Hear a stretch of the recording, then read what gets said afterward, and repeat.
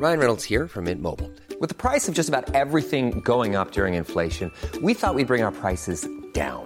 So to help us, we brought in a reverse auctioneer, which is apparently a thing. Mint Mobile Unlimited Premium Wireless. How to get 30, 30, bit to get 30, bit to get 20, 20, 20, bit to get 20, 20, bit to get 15, 15, 15, 15, just $15 a month? Sold! Give it a try at mintmobile.com/switch.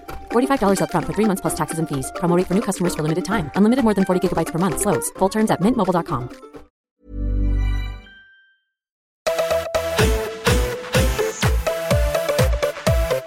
It's the Champions League knockout that just keeps on giving. David Weiner with you for the Gagan Pod on a morning we've just witnessed another knockout comeback, this time inspired by Cristiano Ronaldo, while Manchester City tore Schalke to shreds. So much to talk about and a great panel to do so. Michael Bridges, welcome back as always. Great to be here again, Dave, and plenty to talk about, mate. Wow, now we've got you delicately poised next to the muffin buffet that we've got here on the Gagan Pod, next to a man who just cycled to Everest and back on the weekend, so I know who's in danger with the muffins at the moment. Thomas Sorensen, how are you? I've still got sore legs. It was a tough one, but again, something I've been working towards and good achievement.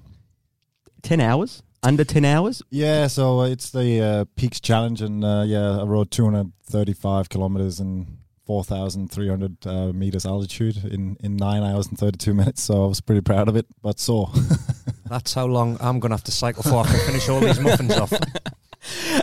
Goalkeeping takes a lot of mental fortitude. How does that compare to getting on the bike and finishing that last climb? It was the hardest, for people that don't know, you finish on an extremely steep climb for 24 kilometers, and my legs were cramping up, and to this minute, I don't know how I got up, but it takes a bit of mental, and I was in a dark place at a point. So, but it's great to overcome that. Well, light relief today on the Gagan Pod. We promise. And to do that, very, very warm welcome, John Aloisi. Great to have you here at Optus Sport for the podcast. Thanks for joining us. Thanks for having me. I didn't quite do that cycle ride, but I do a cycle class on a Tuesday, and I find that quite hard, 45 minutes. And you end off in the same place you started, which is the hardest bit. The music's good, though. Brilliant. As we said, what a morning we've witnessed. It's the Champions League of comebacks, and off the back of last week's drama, Juventus have done it to Atletico Madrid. Thomas, what on earth did we witness this morning? No, it's just a legend living up to everything, all the expectations, huge burden on Ronaldo's shoulders, brought in for a huge amount of money to, get Juventus over the line, and they were up against it tonight, but he, again, did his magic and scored 3 goals. But I think a lot of credit has to go to Allegri as well. I think he changed things up from the first game, changed a bit of, changed the tactics, got the balls out wide, and used Ronaldo with his strength in the box, and he got the goals. So you got to give him a lot of credit, even though Ronaldo will get the headlines. How did he change it, John? What was the key to scoring 3 against a side that is known for its resolute and defence? Well, Allegri clearly changed it, the way he built up in terms of they built up with a back three, and then their wing backs pushed high, and then their wingers ended up coming inside, and so they always had men in the box, and they were getting a lot of crosses in, and I thought that they played really well, but not only to create those opportunities to score goals, but also defensively, they didn't allow Atletico Madrid, they didn't get caught on the break at all. They controlled the game from the start to the finish, and they deserved to win. And we're going to talk about Ronaldo, but Bernardeschi was outstanding. Setting up the first goal, winning the penalty for the third goal, and I thought that along with Ronaldo, they were the 2 best players. Well, speaking of Ronaldo, it's always good to learn something every day. Bridgie, what does GOAT stand for? I've got no idea, and it's really bugging me because there's a big debate going on social media saying who is the better GOAT, and I've got no idea what it means. So can somebody give me a bit of light? Well, it's the greatest of all time. Right. Sean Goater. I wish you'd never asked it. I thought it was Sean Goater or something. Tell us about that performance this morning. A guy whose record against Atletico Madrid is actually nasty. Well, I think, 25 goals now in 34 appearances or 33? It's phenomenal against Atletico. He just loves playing against them. The question was asked before the game, can he do it? Because that's why Juve spent all this money. And if there's any man that is going to stand up and grab the game or want to be the main man, it was Ronaldo. He didn't do it in the last match. And it really hurt him. You saw he had tears in his eyes. And when they got beat off Atletico, he didn't enjoy it, and he was out to prove a point. And I'll tell you what, Thomas says, Allegri got the tactics right, but you've still got to be able to get on the end of things. And the way he read this situation, we're used to seeing him score free kicks and dribbles and goals, but the aerial presence, he's not renowned for that. But I do not know how he's got the hang time and the neck muscles to try and get the header that he did, which was given by goal line technology. I was just blown away, and it just goes to show why they sign him and what he is all about. And he's thrown the gauntlet down to Messi, and to say, they've got this competition. They're not in the same league anymore in La Liga, but they still manage to have this competition between the two. And I just think we are so blessed to be able to witness these two players. Yeah, but just you got to admire just the drive. You mentioned it, Bridget, that he had that famous cry after the first leg. But again, tonight he didn't probably play a perfect game. We looked at the highlights at halftime, and he had a few wild shots, but he just keeping at it. He believes so much in himself and in the players around him, and just the timing and the awareness. The first goal, how he sort of creeps out at the back and knows he's in a perfect position on a one-on-one and wins the header and scores. You just got to admire that drive, that he keeps producing. Messi as well. Those two, it's so hard to separate them. And that leap we talked about, we're thinking, was it a foul? Was it similar to last week? He had that leap, that vertical leap. His hands were virtually down. Look, I wouldn't say they were down. He actually did nudge one front in the back, but it's not a foul. It's just using, your strength and your physical presence, and it was a perfect ball, and you could just see it invited him to jump into one front. You say that one front was a little bit at fault because he didn't really defend that well. I think that the second goal was more unlike Atletico Madrid, because normally they deal with those crosses well. They didn't deal with crosses well this morning, and they got punished. Did you like the celebration, Bridgie? Absolutely incredible. I mean, the way he was trying to replicate or do the same as what Simeone did, but Ronaldo took it to a whole new level. So I'm just hoping that he hasn't got a bigger wiener as he was suggesting. He said what? As what he was trying to implicate. I just hope he's human. He's either average or small, because he can't have everything. No, you know what? Maybe he does. Atletico, this looked like it might be their window. It's the Champions League where the big guns had started to fall. This must be a crushing blow for them, given that the 2-0 lead, the stars were kind of aligning for them to give this a real lash. Definitely a crushing blow, because when you take a 2-goal advantage into a second leg, knowing that defensively that you're very strong and very capable of holding that result is a massive blow. But they got beaten easily. It was unlike Atletico, the way they played. They didn't defend that well. They allowed Juventus to not only get on the end of those crosses, but to actually cross the ball. They weren't getting out there quick enough to stop the crosses, and that was due to the way that Juventus set up as well. Their game plan was perfect, and they executed it well. One of the biggest teams left, but at the same time this morning, Manchester City, I don't know if you can make a statement against a relegation-threatened Bundesliga side in Schalke, but they were mesmerising at times, and at other times doing it so easy. There was, before it got to 1-0 through that generous refereeing decision, it was almost walking pace. They were doing it that comfortably, and then they turned it on. So what's the statement victory today? Manchester City and Juve, the two teams that have qualified so far as we speak, are they the two teams on a pedestal as it stands? I think they're definitely the favourites. I think probably Man City, I would say. But, we can't judge them on today because Schalke were in disarray. I think, the keeper didn't have the best of days, and they kept getting in behind, even though they were Schalke was defending with a 5-man line. They were still getting balls on the inside of them. Sane, Aguero, Sterling, they were all getting in behind all the time, and it was way too easy for Man City. But they'll be up against a much tougher test in the quarterfinals, and we'll see on Friday who they get. But to me, they're one of the favourites for sure. It was absolutely mesmerising to watch, and it's not the first time that City have done this season. They've done it at lower division teams in the League Cup. They've done it against Chelsea. I just find it phenomenal, and it's for me what I admire so much is how Pep Guardiola makes and gets the best out of these players and throws the gauntlet down to them, and they react in the best possible way. Because a lot of teams at 2-0, 3-0, 4-0, the tie can be over. They're so ruthless. They just go and go and go, and it's relentless. And I think they can.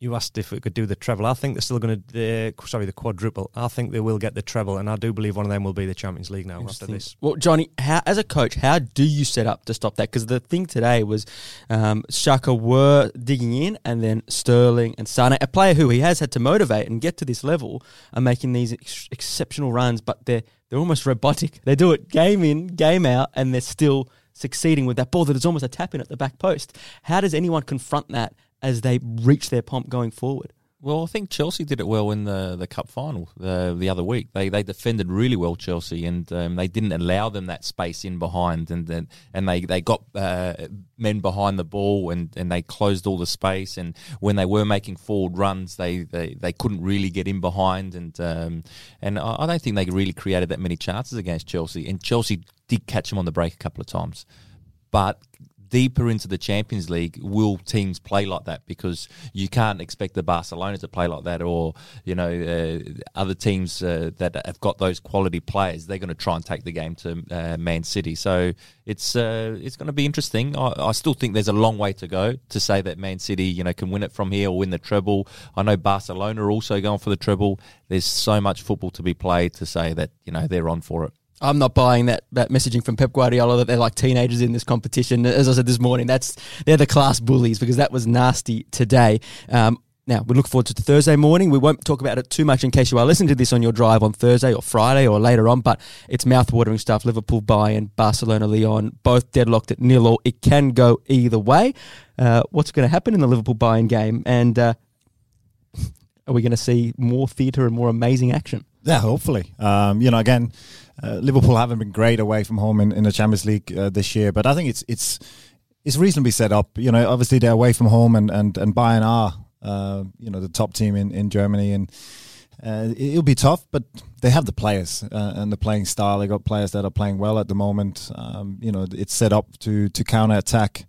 So yeah, for me, I still see Liverpool scoring an away goal, and I think they'll go a long way to qualify. Even for Liverpool, it's relevant to tomorrow morning, but it's also relevant broader. Everyone talks about that midfield that's probably too functional, lacking that creative spark. Adam Lallana came in and brought that press back for Liverpool on the weekend. How can they go through and chase City down with Klopp keeping it as it is, or do you think he needs to actually bring one of those more creative forces in to go through on both fronts? I definitely think they can still chase City down. I think that they can't afford many slip-ups, so that's for sure in the league race. You can't say slip-up when you're talking about Liverpool, because all the Liverpool fans now are going to hate you, Johnny, because of Steven Gerrard's slip. I didn't actually mean it. You're bang out of order. I actually want Liverpool to win. But in terms of the game against Bayern Munich, I actually think that it's set up nicely for Liverpool, because of the way that they can counter very well. And we all talk about Klopp's counter press. It's going to be important.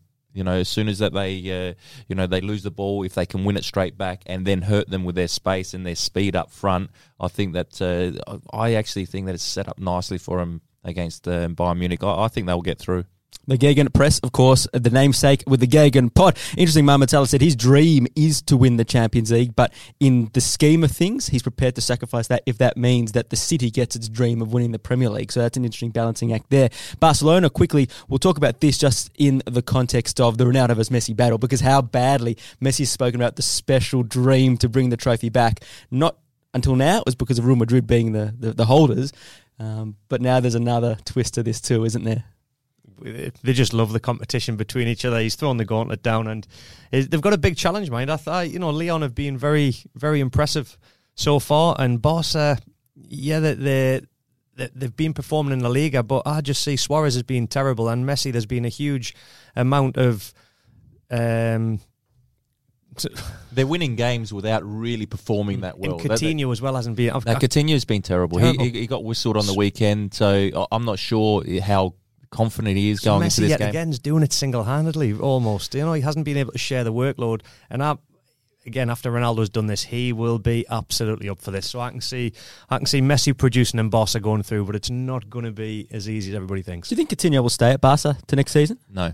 I don't think he will. I actually think that he's struggling for form, and knowing at Barcelona, they won't keep hold of him much longer. I think they'll let him go, and I think that he'll go back to the Premier League. Yeah, interesting. Watch this space. And one place he's been rumoured to, it won't be Chelsea because they can't buy anyone, so it'll be... Man United, that's the rumours. Interesting.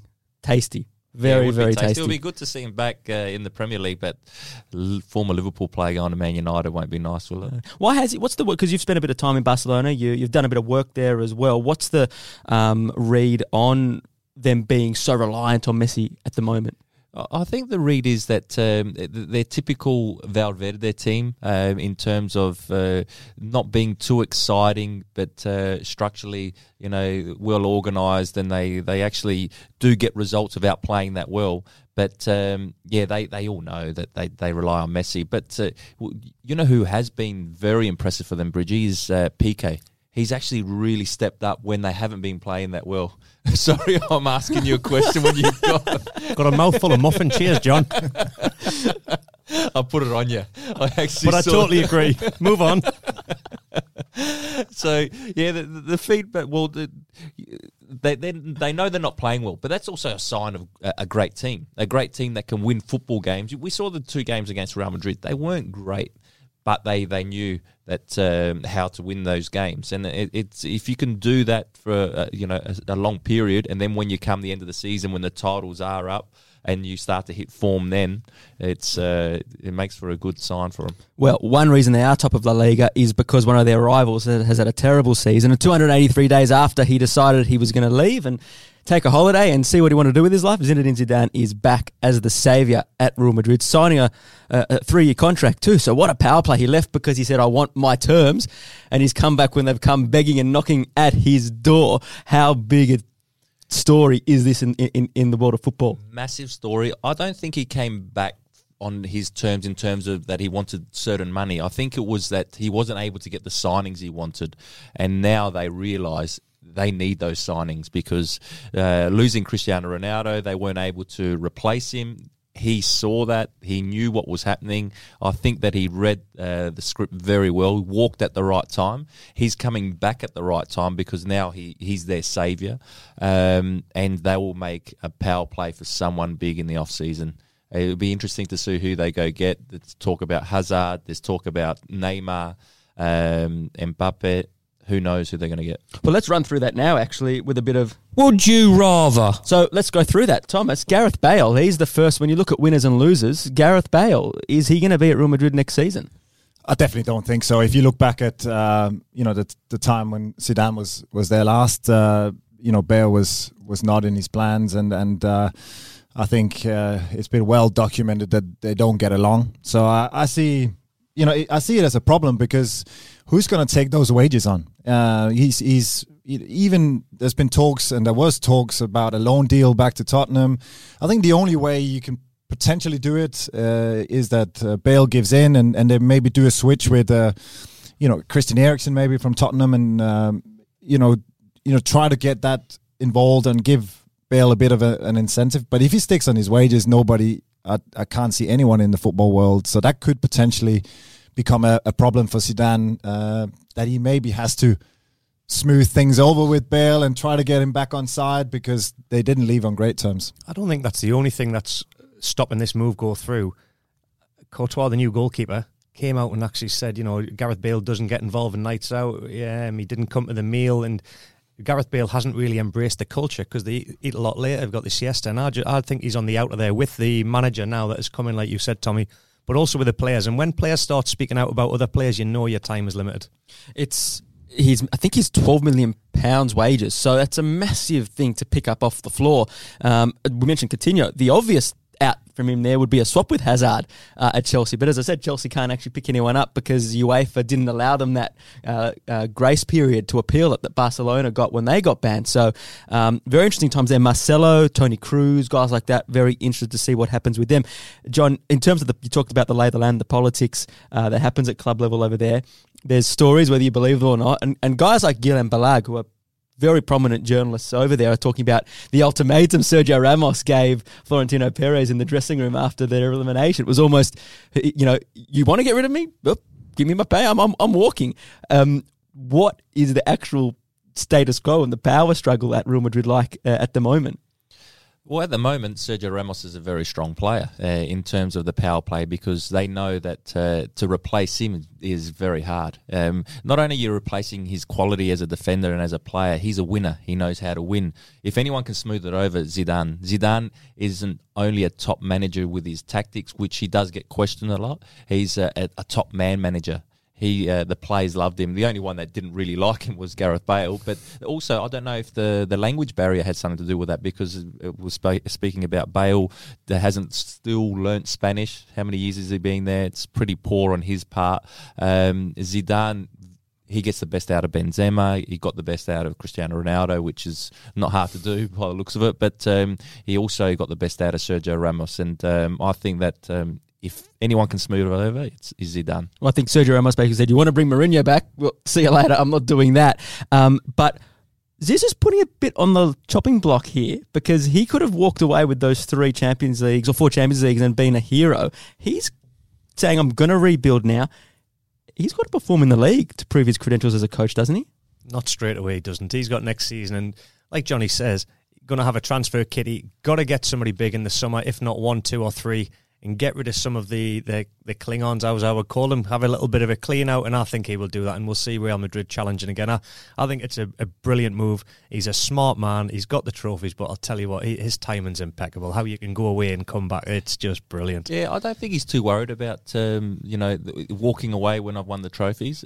He mentioned in his press conference that if I was worried about the past, I would have just stayed away. I'm worried about now and the future, and I'm here to win, and he wants to win. And what better club to do it? He could have gone anywhere, but he's a Real Madrid person. He was a player there. He knows the club inside out.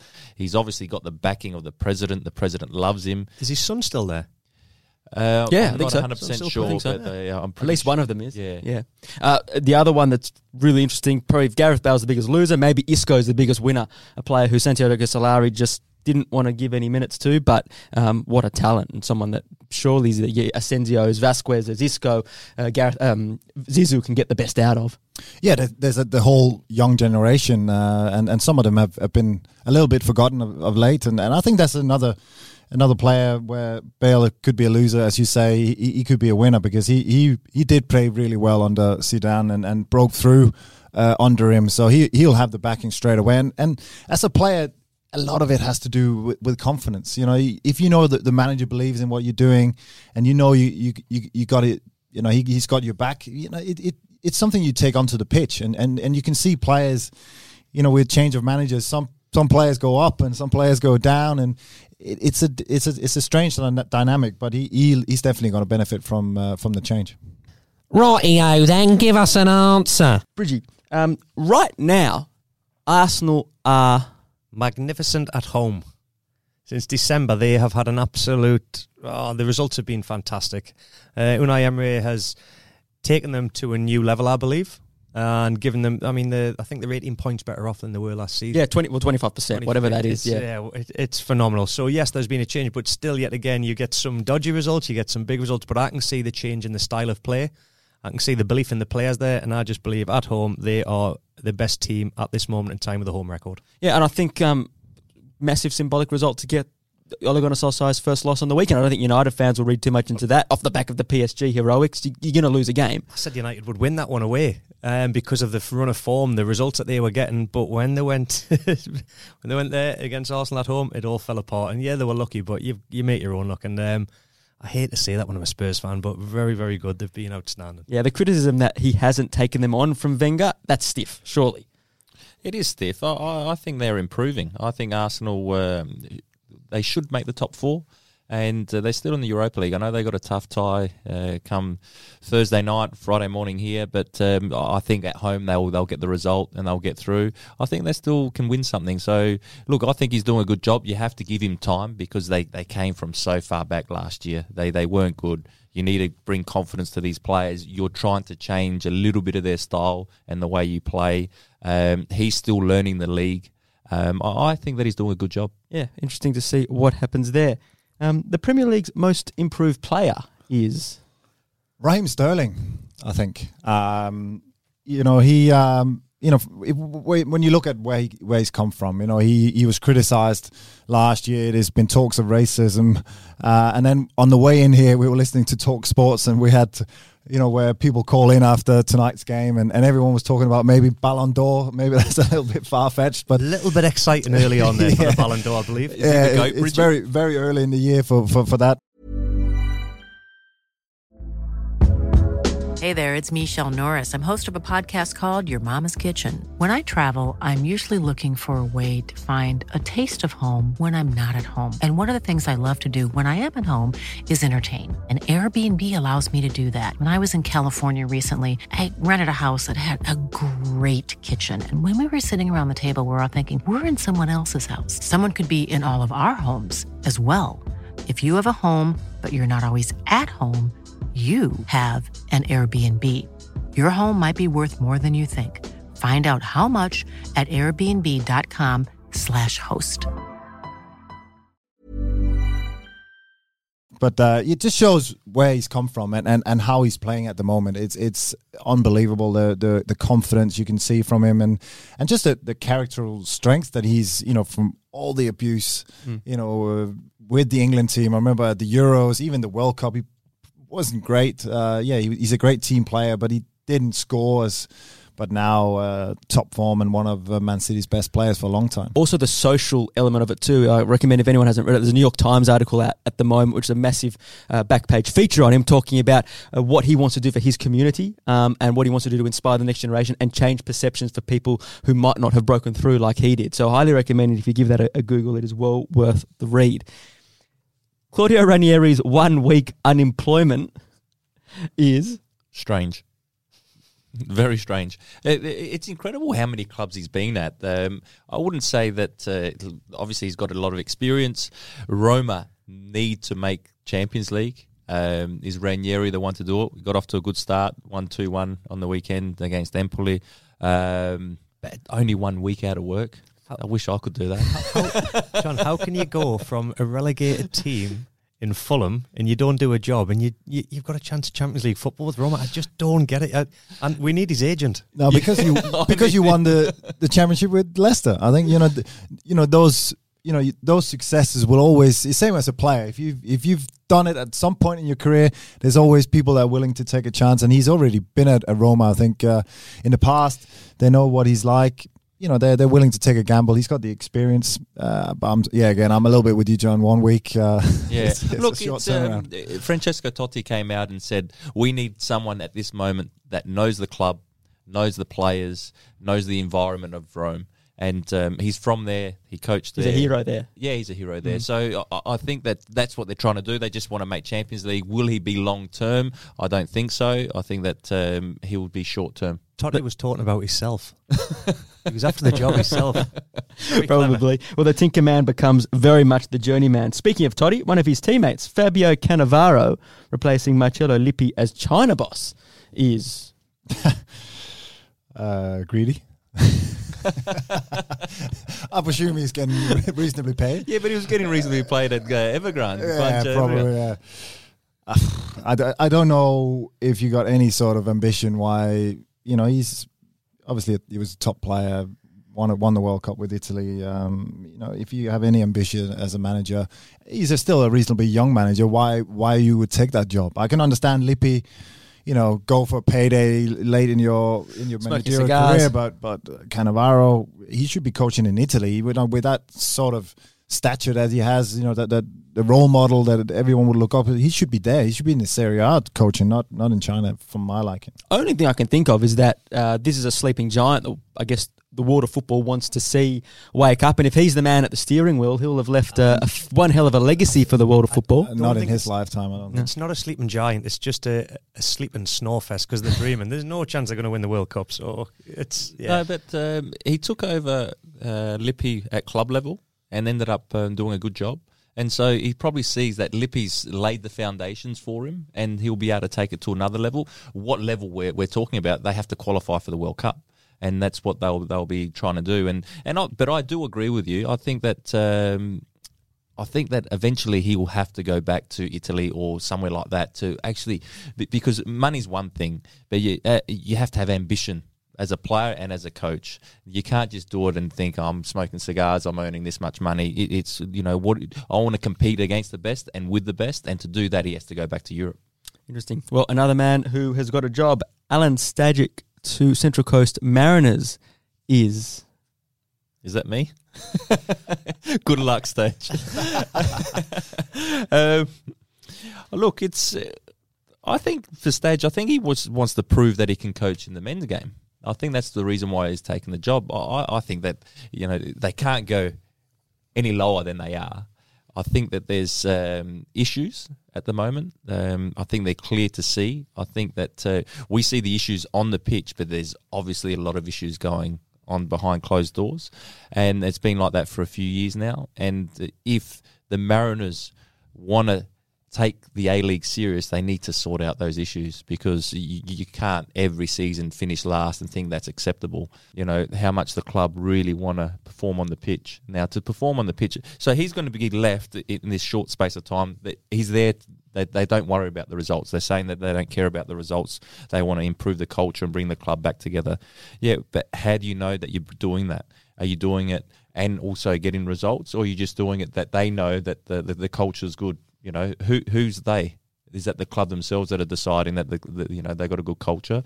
I think that Stage has got a short space of time to prove that he can coach at this level in terms of men's game. We know that he's a good coach. I think he will. I think he will prove that he's capable, and I think that he'll stay on for next season. John, we've had Paul Ocon on the show. He's a favourite of the Gagan Pod. He's had to put up with similar issues. You've obviously got a wealth of experience at this level. What are the challenges? Does this sum up the challenges that the wealth of knowledge that we have in Australian football, like yourself and Paul, have to put up with or cope with to achieve at this level?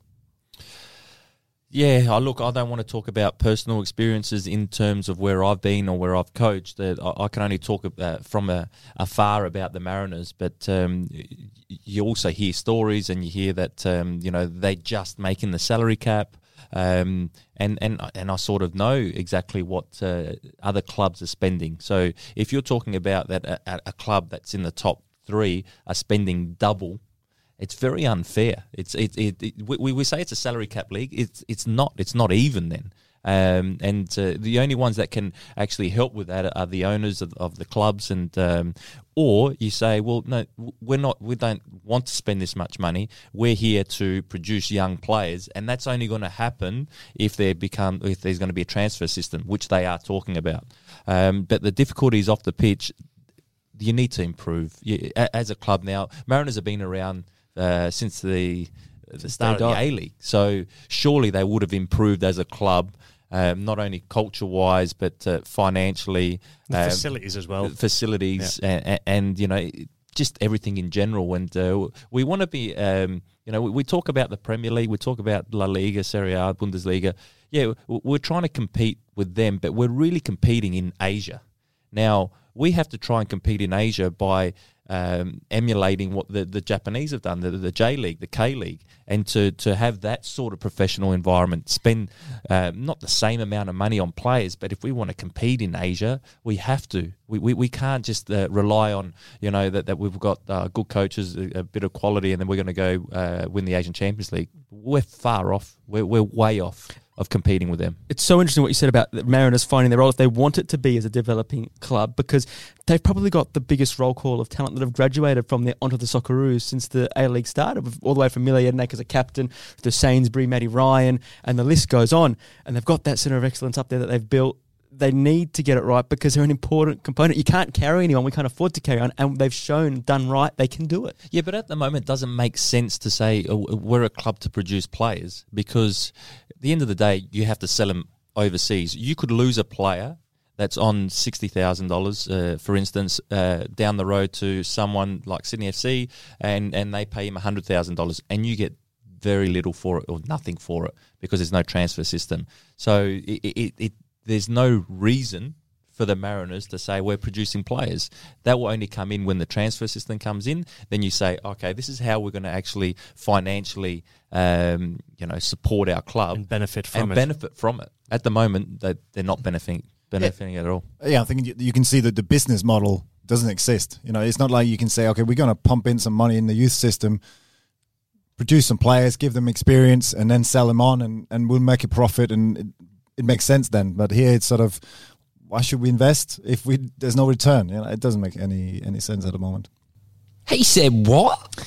Moving back to the Premier League, and one club that also probably spends a bit unders, here's Mauricio Pochettino's response after the weekend as their title run slipped back into the top 4 pursuit, which has been slipping back into a race with Chelsea, Arsenal and Manchester United.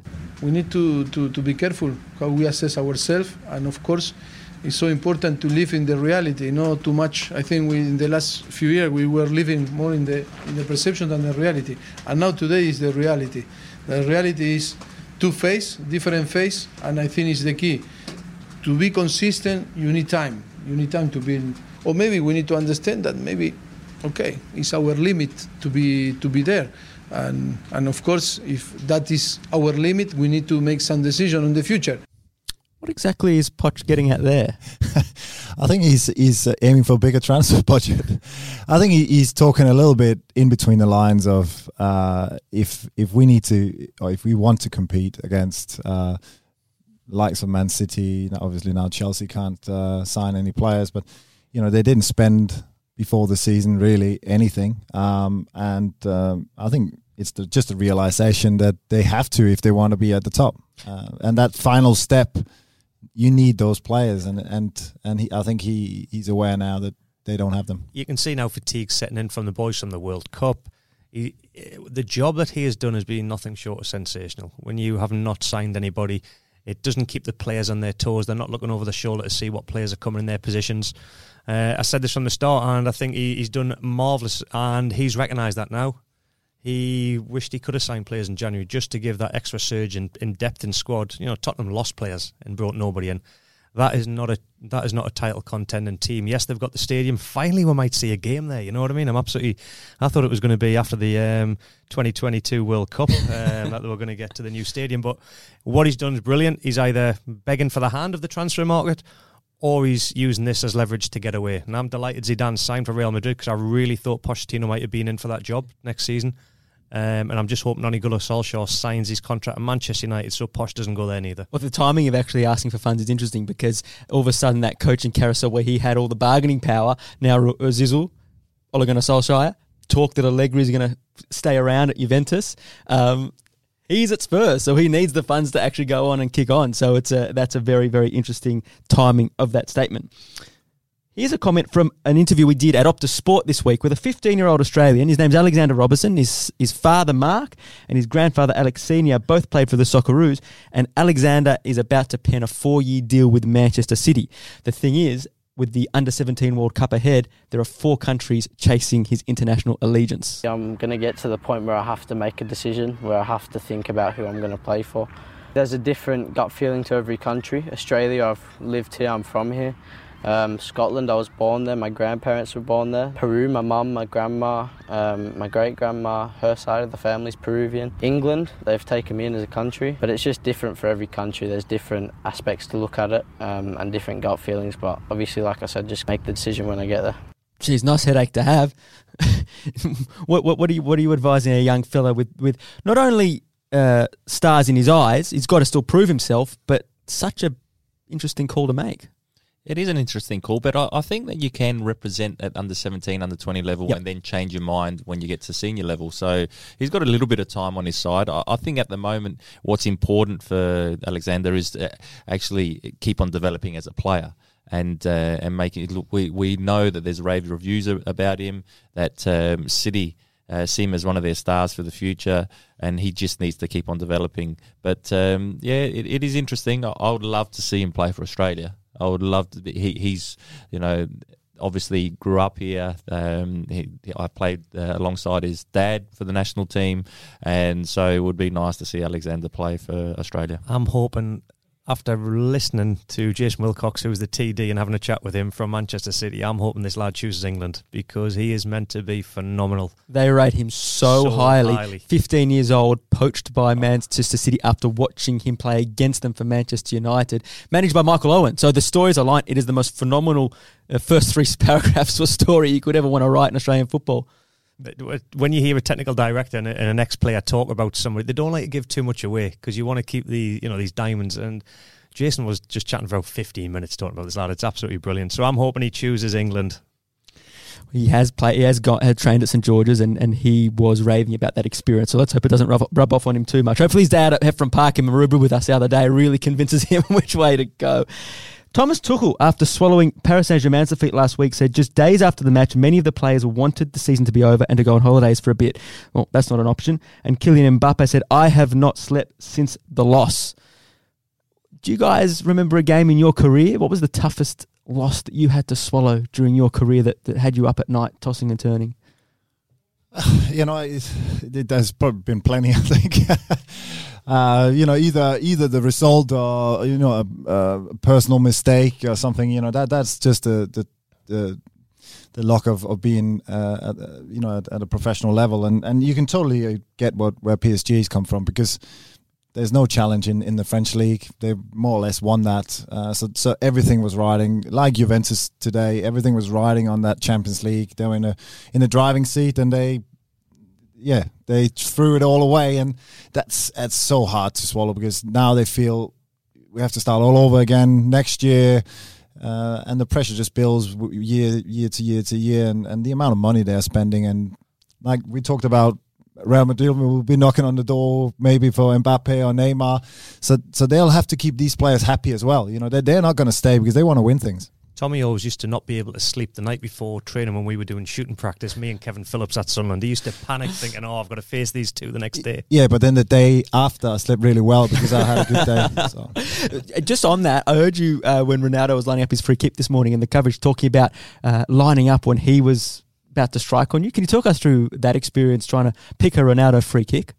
Yeah, no, he actually he scored two against me, and I think it's something that he was really, really good at early in his career. It made him, what the player he is, and gave him a lot of attention. I think he's sort of rounded his game off a little bit, and you don't see him score that many. He scored a brilliant one at the World Cup, but it's not as prolific as it probably was, and it is tough because he's one of the first players that really developed that.